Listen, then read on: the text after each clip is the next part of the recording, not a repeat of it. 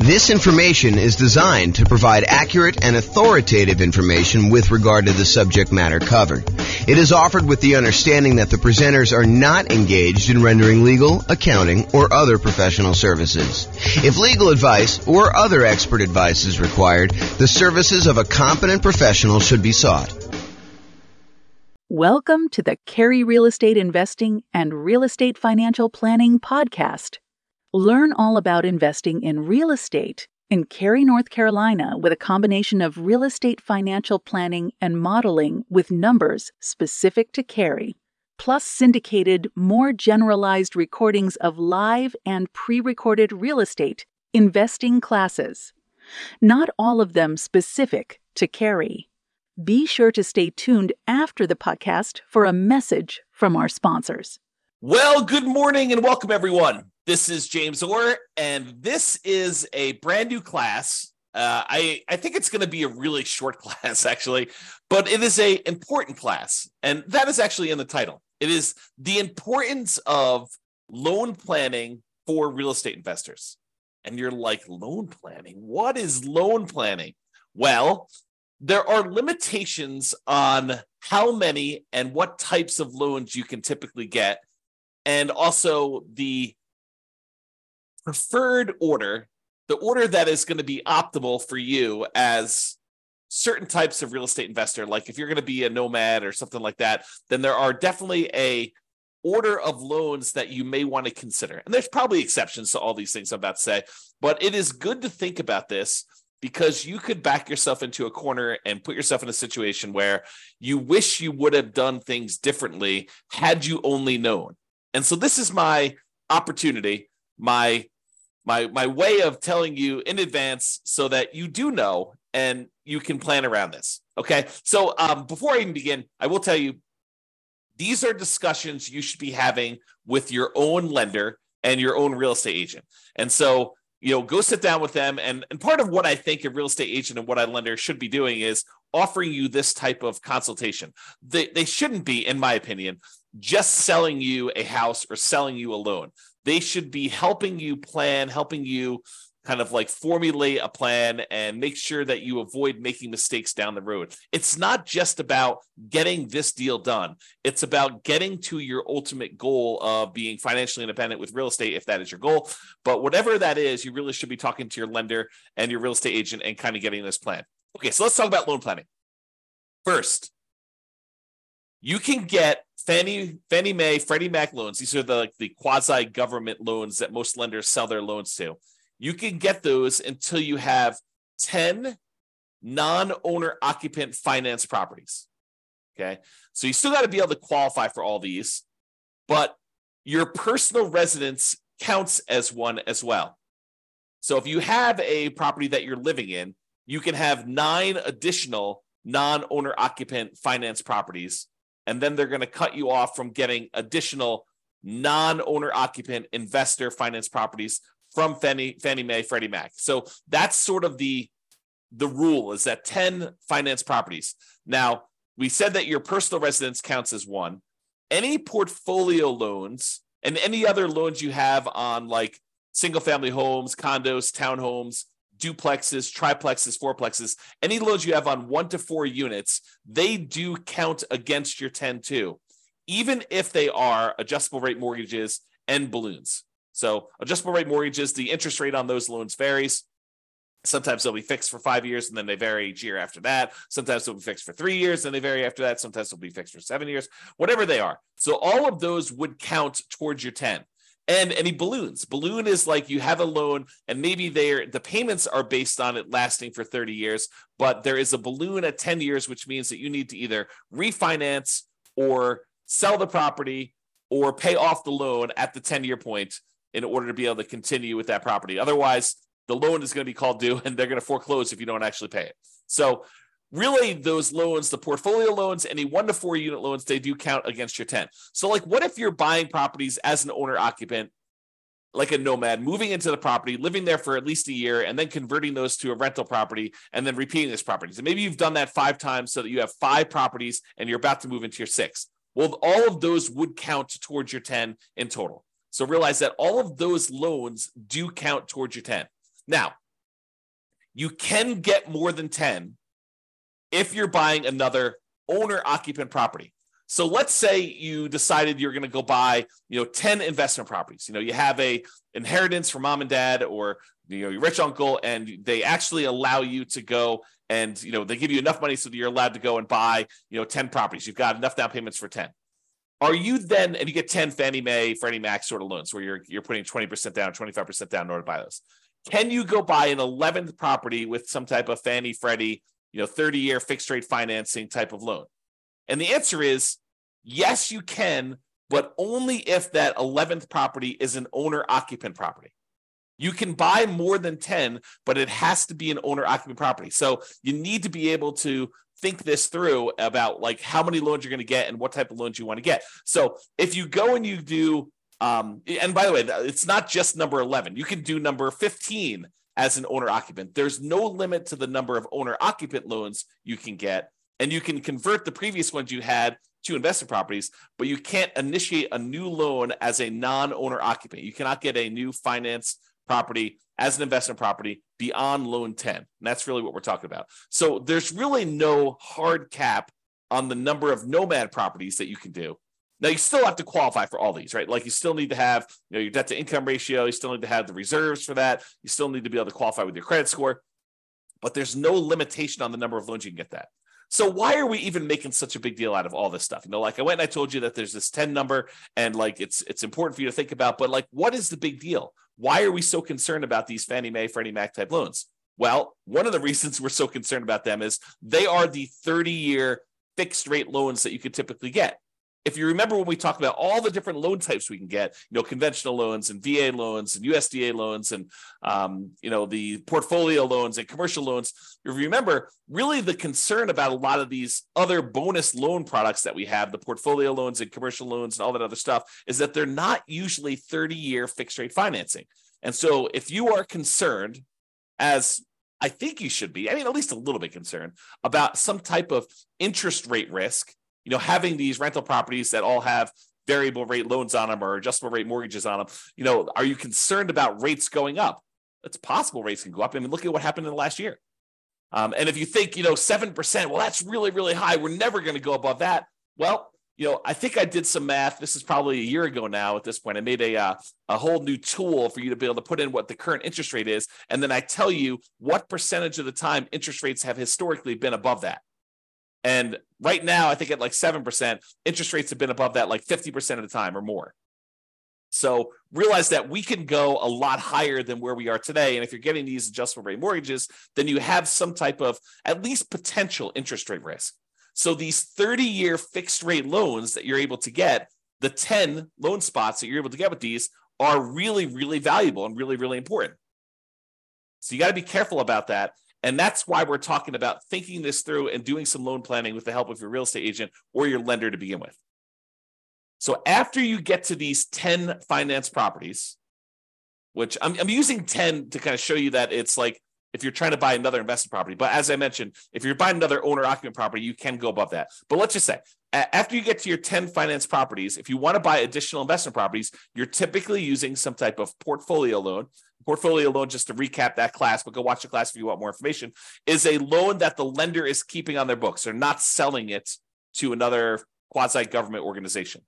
So after the 10 finance properties, you need to get a portfolio loan or a commercial loan, or you get private financing, which we covered yesterday in detail, or you need to do some creative financing in order to then purchase additional investment properties. By the way, the commercial loans, which are typically used when you're buying 5 units or more, they do not count towards the 10. So if you have an apartment building, you bought a 50-unit apartment building, that does not usually count as one of your 10 finance properties. So there's kind of a way to kind of think about that too. So, some people might use the strategy of, I'm going to go buy whatever it is, 10 investment properties over time. I'm going to wait for the equity to kind of build up in them. Some properties going up in value, so they appreciate a little bit. You're paying down the loan, so you're paying down the debt, and your equity is increasing. And then eventually, you might use a 1031 exchange where you sell those properties, move the equity from your properties, and you go buy a 25-unit apartment building or 50-unit apartment building or 100-unit apartment building, whatever you're going to do. And then you could start back over with your Fannie Freddie loans if you wanted to do it that way. That is a strategy to do. But it's important for you to think through, what will my situation look like? What will my number of properties and what loans will I have on them? And what will my cash flow be? I mean, like, you're thinking about this whole kind of like process, your vision of what it will look like when you are financially independent. And then you're saying, okay, based on that, how am I going to get there with the loans I have? Which ones of these are going to be my 30-year fixed rate financing loans? Which ones I'm planning to hold long term? And I want to have those really good low interest rate, fixed rate financing loans in place. And which ones am I going to use just as kind of like short term rocket boosters to get this really amplified return in the beginning, return on equity in the beginning, and then eventually you're going to sell those off, 1, 2, 3, 4, 5, 10 years in the future, and utilize that equity to maybe either invest in something else or pay off the existing properties you have or whatever you're going to do there. So understanding what gets you to financial independence and what that looks like for you is important. And then sitting down and figuring out which loans are going to go with which properties is what we're talking about. Loan planning. How you're going to get those loans and which ones are going to be there and what will look like at the end. And if you have to do some really complicated stuff in the middle, what it will look like in each one of those complicated stages. Okay. So use your first 10 loan spots wisely. These are the 30-year fixed rate loans with low interest rates and typically high mortgage balances, especially if you're doing some type of like nothing down nomad / house hacking strategy, or low down nomad versus house hacking type strategy where you're basically buying properties with 3% down, 3.5% down, 5% down, or nothing down if you're doing USDA or VA for the first couple ones. So make sure you think through these ones because they're typically the really high mortgage balance ones, and they typically have relatively low interest rates compared to the other loan products you can get, and they're fixed rate financing. So have a good loan plan and think that through. Now, one of the considerations when you're thinking about this is if you know that you only have 10 of these and they tend to be the better loan products you can get, you may want to think about trying to use larger loan amounts for those if you can. Now, I'm not sure this would be my overriding principle, but if you have a choice, if you're on the fence, and it really doesn't matter if you go a little bit larger or a little bit smaller, using these in order to get a larger loan spot tends to be better. And here's why. Imagine for a minute, you've got 10 loan spots, which you do. And you could use those loan spots to go buy 10 $100,000 properties today, or you could use those loan spots to go buy 10 $300,000 properties today. If you fast forward into the future and you bought the 10 $100,000 properties and they eventually get paid off, and sure, they're appreciating and stuff like that, but we're going to assume that we're talking about in today's dollars what they're worth. Once they're paid off, you have 10 $100,000 free and clear properties, which is about $1 million worth of property. However, you got 10 $300,000 loan spots. Now you have 10 free and clear, paid off $300,000 properties, or about $3 million in net worth. Which would you rather have? Would you rather have $1 million in net worth? Or would you rather have $3 million in net worth? I know this sounds overly simplified, but that's what we're talking about.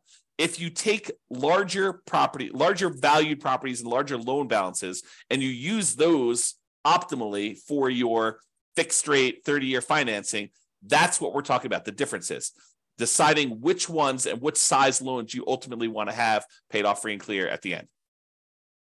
Okay, another little trick if you're doing these.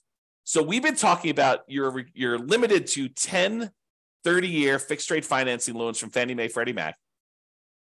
And that is typically per person per tax return. And what I mean by that is if you and your spouse are married, even if you got all the loans in your name and your social security number, if you share a tax return, that is typically the most loans you'll be able to get, the 10. However, if you and your spouse are married and you each file tax returns independently, separate tax returns, and you alternate getting the loans, one gets one, the next one you buy, you get the other one, the next one you buy, you get it, the next one to buy, they get it. So basically they go back and forth over and over again until you have 10 loans in your name, on your social security number, on your tax return, and they have 10 loans in their name on their tax return. Then you can get up to 20 in a married couple. But again, you're going to want to check with your underwriter to make sure that your underwriter is interpreting the rules that way and that this is going to be okay with them. Because if they're not, maybe you check in around with a few other lenders to make sure that you do this. But if you really know that you're going to want to have more than 20 of these loans, then you could plan that ahead of time and separate them out. You don't want to go like this. This might be one of the more concerning things to do, kind of like one of the pitfalls you might make is you get loans and you don't need your spouse on there to qualify, but you put them on the loan anyway just because you want to have them on the loan. Like you feel like you're doing this together in an act of solidarity, and you decide, hey, look, I'm going to put you on the loan, so we're going to do this. You don't need to do that if you can qualify for the loan by yourself. Now, you could talk to an attorney to make sure that your estate plan is set up such that if you pass away or they pass away, that you're set up correctly. But you don't need to be putting everybody on the loan at the same time. Just take that into account if you're going to be close. Now, if you're in a marketplace where you're like, hey, look, we're talking about, I like my marketplace right here. We have $500,000 properties. That's about the price of properties that you're buying for single family homes. And if you know you need, 6 of those in order to be financially independent, and you're not planning on buying twice as many as you need, then letting them grow for a while and then using the proceeds to sell off half of them to pay off the other half. If you know that you're only going to need 6, then we really don't need to do that complicated loan planning. 6 $500,000 properties will get you $3 million. For a lot of folks, $3 million of paid off free and clear properties at the end is going to be enough. Not for everybody, but I think for a lot of folks that number would get you there. Okay, if you're getting, whatever it is, $2,500 a month in rent on a property, about a third of that's going to be in operating expenses. So, you're probably doing about $1,600 a month. 1,600 times 6, that's what? That's like just over $10,000 a month, adjusted for inflation. That's your net after all expenses on a free and clear property. So I think for a lot of folks, getting to $10,000 a month would be fine if they were doing that. And that would be 6 properties. So you don't need to get too complicated if that's your situation. However, if you know you want to do more than that, if you're going to say, look, I want to ultimately have 15 properties or 20 properties or 100 doors or whatever your number is, then you should be planning for this. Okay? All right. So that's what I got on loan planning. We got one more slide on the order of loans if you're doing the nomad strategy. So this is the preferred order if you're doing the nomad strategy. And let's see, Jim says, really like your calculator. Thanks a lot. Yeah, you're welcome, Jim. I'm not sure if you're talking about the world's greatest real estate deal analysis spreadsheet or if you're talking about the real estate financial planner software, but I appreciate the compliment. Yeah, you said yes, but I'm not sure which one of those. The first one. Oh, this is the spreadsheet. Awesome. Great. Glad you like that. That's cool. Okay, so nomad loan planning. So this is the preferred order if you have the ability to do this preferred order. And sometimes you don't. Like, for example, I'm going to recommend if you have the ability to get a VA loan, that's the one I'd recommend you get first. What if you don't have VA eligibility? What if you're not a veteran and you didn't serve in the military? You could consider joining the military and serving and getting that benefit. Or you could just say, hey, look, I don't have VA benefit. I'm going to move on to the next one. That's what I think you should do. So here's my preferred order for doing the nomad real estate strategy with loans. Okay. So if you can, buy a multifamily property, a duplex, triplex, or fourplex with a VA loan. That's a nothing down loan program that you can buy single family homes with, condos, townhomes. Plus, in addition, you could buy a duplex, triplex, or fourplex as long as you move into one of the units. So if you're doing the nomad strategy where you're moving into a property, you're living there for a year or more, and then you're converting that property to a rental, my first loan, the first property you should buy in an ideal world, and I will tell you, it rarely works out that you're able to do this in an ideal world, but I'll talk about that here in a second. So in the ideal world, you do the VA loan first and you buy a fourplex. What if you can't find a fourplex in a reasonable amount of time where the numbers work or that you have, enough of reserves or enough of your VA benefit in order to be able to get that? Well, then think about a triplex. Well, you can't find a triplex. Think about a duplex. Can't do that. Okay, but think about a single family home. Okay, so kind of like move down the line based on what you can find in a reasonable amount of time with the stuff you've got. Then, once you've got your VA property, you live there for a year or however long it takes you to save up 3.5% down in order to get the next property. And then the next one you should move from your multifamily VA property to a multifamily FHA loan. FHA is a 3.5% down loan program. You can buy single family homes, condos, townhomes, and additionally, you could buy duplexes, triplexes, and fourplexes as long as you move into one of the units. So you could do this 3.5% down FHA loan on those properties. Now, why do we do multifamily to multifamily? Because most underwriters are going to give you pushback if you try to move from a condo or a townhome or a single family home into a duplex, triplex, or fourplex. They're going to scratch their head and they may deny you the loan saying, it doesn't make sense. I don't believe that you're going to move into a property. Why would anyone in their right mind move from a really nice single family home into a fourplex? So they may tell you, we don't believe you. We're not going to approve you for that loan. So you may find an underwriter who's willing to make that exception. And as far as I know, there's no hard rule about that. But most underwriters are going to give you pushback if you try to move from a single family home, condo, or townhome into some type of multifamily property. So what we do is we start with the multifamily property and we continue to move from one multifamily property to another because that's not a stretch. Moving from a fourplex into another fourplex, not a big deal. Moving from a duplex into a threeplex or a fourplex, probably not a big deal for most underwriters. So just be aware that we try to do these multifamily properties first, and then we move on to the single family homes. So to recap so far, some type of VA loan, nothing down loan program, ideally a multifamily property with that. Fourplex, threeplex, twoplex. You can't do 5 or above. You can't do those types of loans with VA or FHA. Those are considered commercial loans, and you don't move into those. But for the fourplex, triplex, or duplex, you can do those. If you have to do a single family home, condo, or townhome, then do what you have to do. But if you can, we probably prefer a duplex, triplex, or fourplex. This is part of that loan planning, getting the big loans up front for these long-term fixed rate financing, right? So multifamily VA first, duplex, triplex, fourplex, then do a multifamily FHA next, duplex, triplex, fourplex ideally. If you have to do single family home, condo, or townhome, do that. Then after we get through those, then we move on to conventional financing, or in some really rare exceptions, if you've lived in the FHA loan long enough or the property values have gone up fast enough, sometimes you can refinance the FHA loan into a conventional loan, then do another FHA loan as well. So sometimes you can only usually have one FHA loan at a time. So sometimes when you have enough equity, you get 20% of equity, maybe you bought it at a big discount or some combination, you bought it at a discount, property values have gone up, you paid down on the loan, and now you're looking at 20% of equity in that property or 25% of equity in that property. You might be able to refinance out into a conventional loan. Then you freed up your FHA loan spot again, and you could repeat the process and buy another property with FHA. It's unusual to be able to do that. And similarly, I didn't mention this, but I probably should have.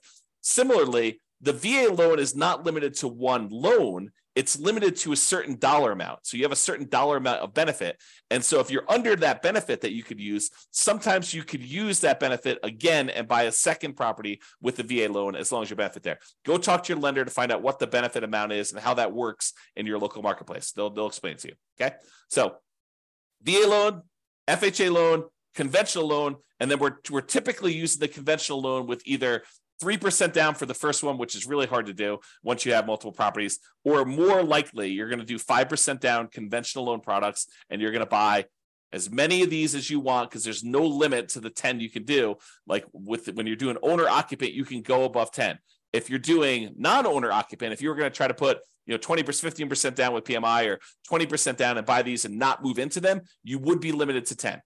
And the FHA and the VA loans that you already have would count toward those 10. Okay. So that's why we do it in that order. Now, owner occupant financing, what we've been talking about, moving into properties, you must move in. Now, there are some people that are going to listen to this. And they're going to be like, James, I'm going to improve on your nomad strategy. I'm going to kind of tweak it a little bit. And what I'm going to do is I'm going to tell them I'm moving in. But then after I close, there's going to be something that happens to me where I'm not going to be able to move in. I changed my mind, or, I decided to get married and I'm moving in with my girlfriend and we're going to share a property then. So I technically am not going to have to move into the property. And that's how I'm going to speed it up. I'm basically I'm going to tell them I'm getting an owner occupant property. I'm going to get an owner occupant loan, but then I'm going to either move in for a really short period of time, like a week, or I'm not going to move in at all. And I'm going to sort of trick the system because I know that I could do this. What you're talking about doing, it's called loan fraud, and you can go to prison for it, okay? It's occupancy fraud. It's a type of loan fraud, and yes, lenders do check. When I teach this class and I talk about this live with other people, we have a lot of people in the room that are doing the nomad strategy where they're moving into properties. So I do a poll of the room. I'm like, okay, let's see. So of the people here that have done this nomad strategy where they've got an owner-occupant loan, they moved into the property, and they're living there for the first year, how many have had a lender come and check to make sure that you're living in the property? And like half the room's hands go up. Yep, they do check. So if you think you're going to sort of pull a fast one on the lender, first of all, why would you do that? You've got a partner in a lender who's going to loan you, 95% or 96.5% if you're doing an FHA loan, or 100% if you're doing a VA loan. You've got a partner who's willing to loan you literally millions of dollars to do this strategy to help you become like financially independent and rich. And what you want to do, your first instinct is, let's screw them over. What are you thinking? You've got a partner who's willing to give you these 95% of the money in order to do these deals, or in some cases 100% of the money to these deals, and your instinct is, let's screw my partner over? That's horrible. So don't do that. Follow the rules, do it right, and just be successful doing it. Okay? So, off my soapbox. That is what we typically recommend for loan planning. I'm going to do the conclusion here. I've got a few people on live. Doing a conclusion here. If you've got questions about this particular topic, loan planning, or the order you do loans for the nomad strategy, go ahead and queue those up in the chat, and I'm happy to answer those. But in conclusion, planning your loans can help you avoid unexpected limiting surprises later. You don't want to get to the point where you're doing your process and you know that you want to do 14 of these things, and then you didn't realize that you're only going to be able to do 10 conventional fixed rate financing loans. You want to plan for that, taking a few minutes up front. And we're not talking about spending days doing this, right? Like, this is a meeting with the lender, like once a year, maybe, in order to make sure that, you're on track for the type of loans, and make sure that any policies didn't change or any programs didn't change or whatever you're doing. But taking a few minutes up front to discuss this with your lender, and maybe to a lesser degree, your real estate agent, because your real estate agent may have some more insight or different insight than your lender have. This could save you a lot of money, a lot of frustration, and a lot of heartache later. And so that's why we do a very short segment on this. And that's why we make a big deal and explain to you what is going on and why there's limitations there. So lay out your plan, or if you're unwilling or unable to do that, at least utilize the general best practices that we've outlined in this presentation. That's all I got. It doesn't seem like anyone's got any questions. I do appreciate you guys coming on live. This has been James Orr. Have a great day, everybody. Bye-bye for now. With home prices up, mortgage interest rates up, and rents up, but not quite enough to counteract the higher prices and interest rates. Cash flow on rental properties in Cary is harder than ever. Book a call with the Real Estate Financial Planner to apply our proprietary 88 strategies to improve cash flow on your rentals. See the show notes for a link to schedule your call and improve your cash flow today. If you're a real estate agent, lender, or professional in Cary that wants to help our real estate investor listeners, consider reaching out to learn about collaboration opportunities with this podcast. We'd love to add more value to our listeners by having you assist our investors buy, sell, and finance their real estate investments. See the show notes to schedule a call to discuss collaboration opportunities.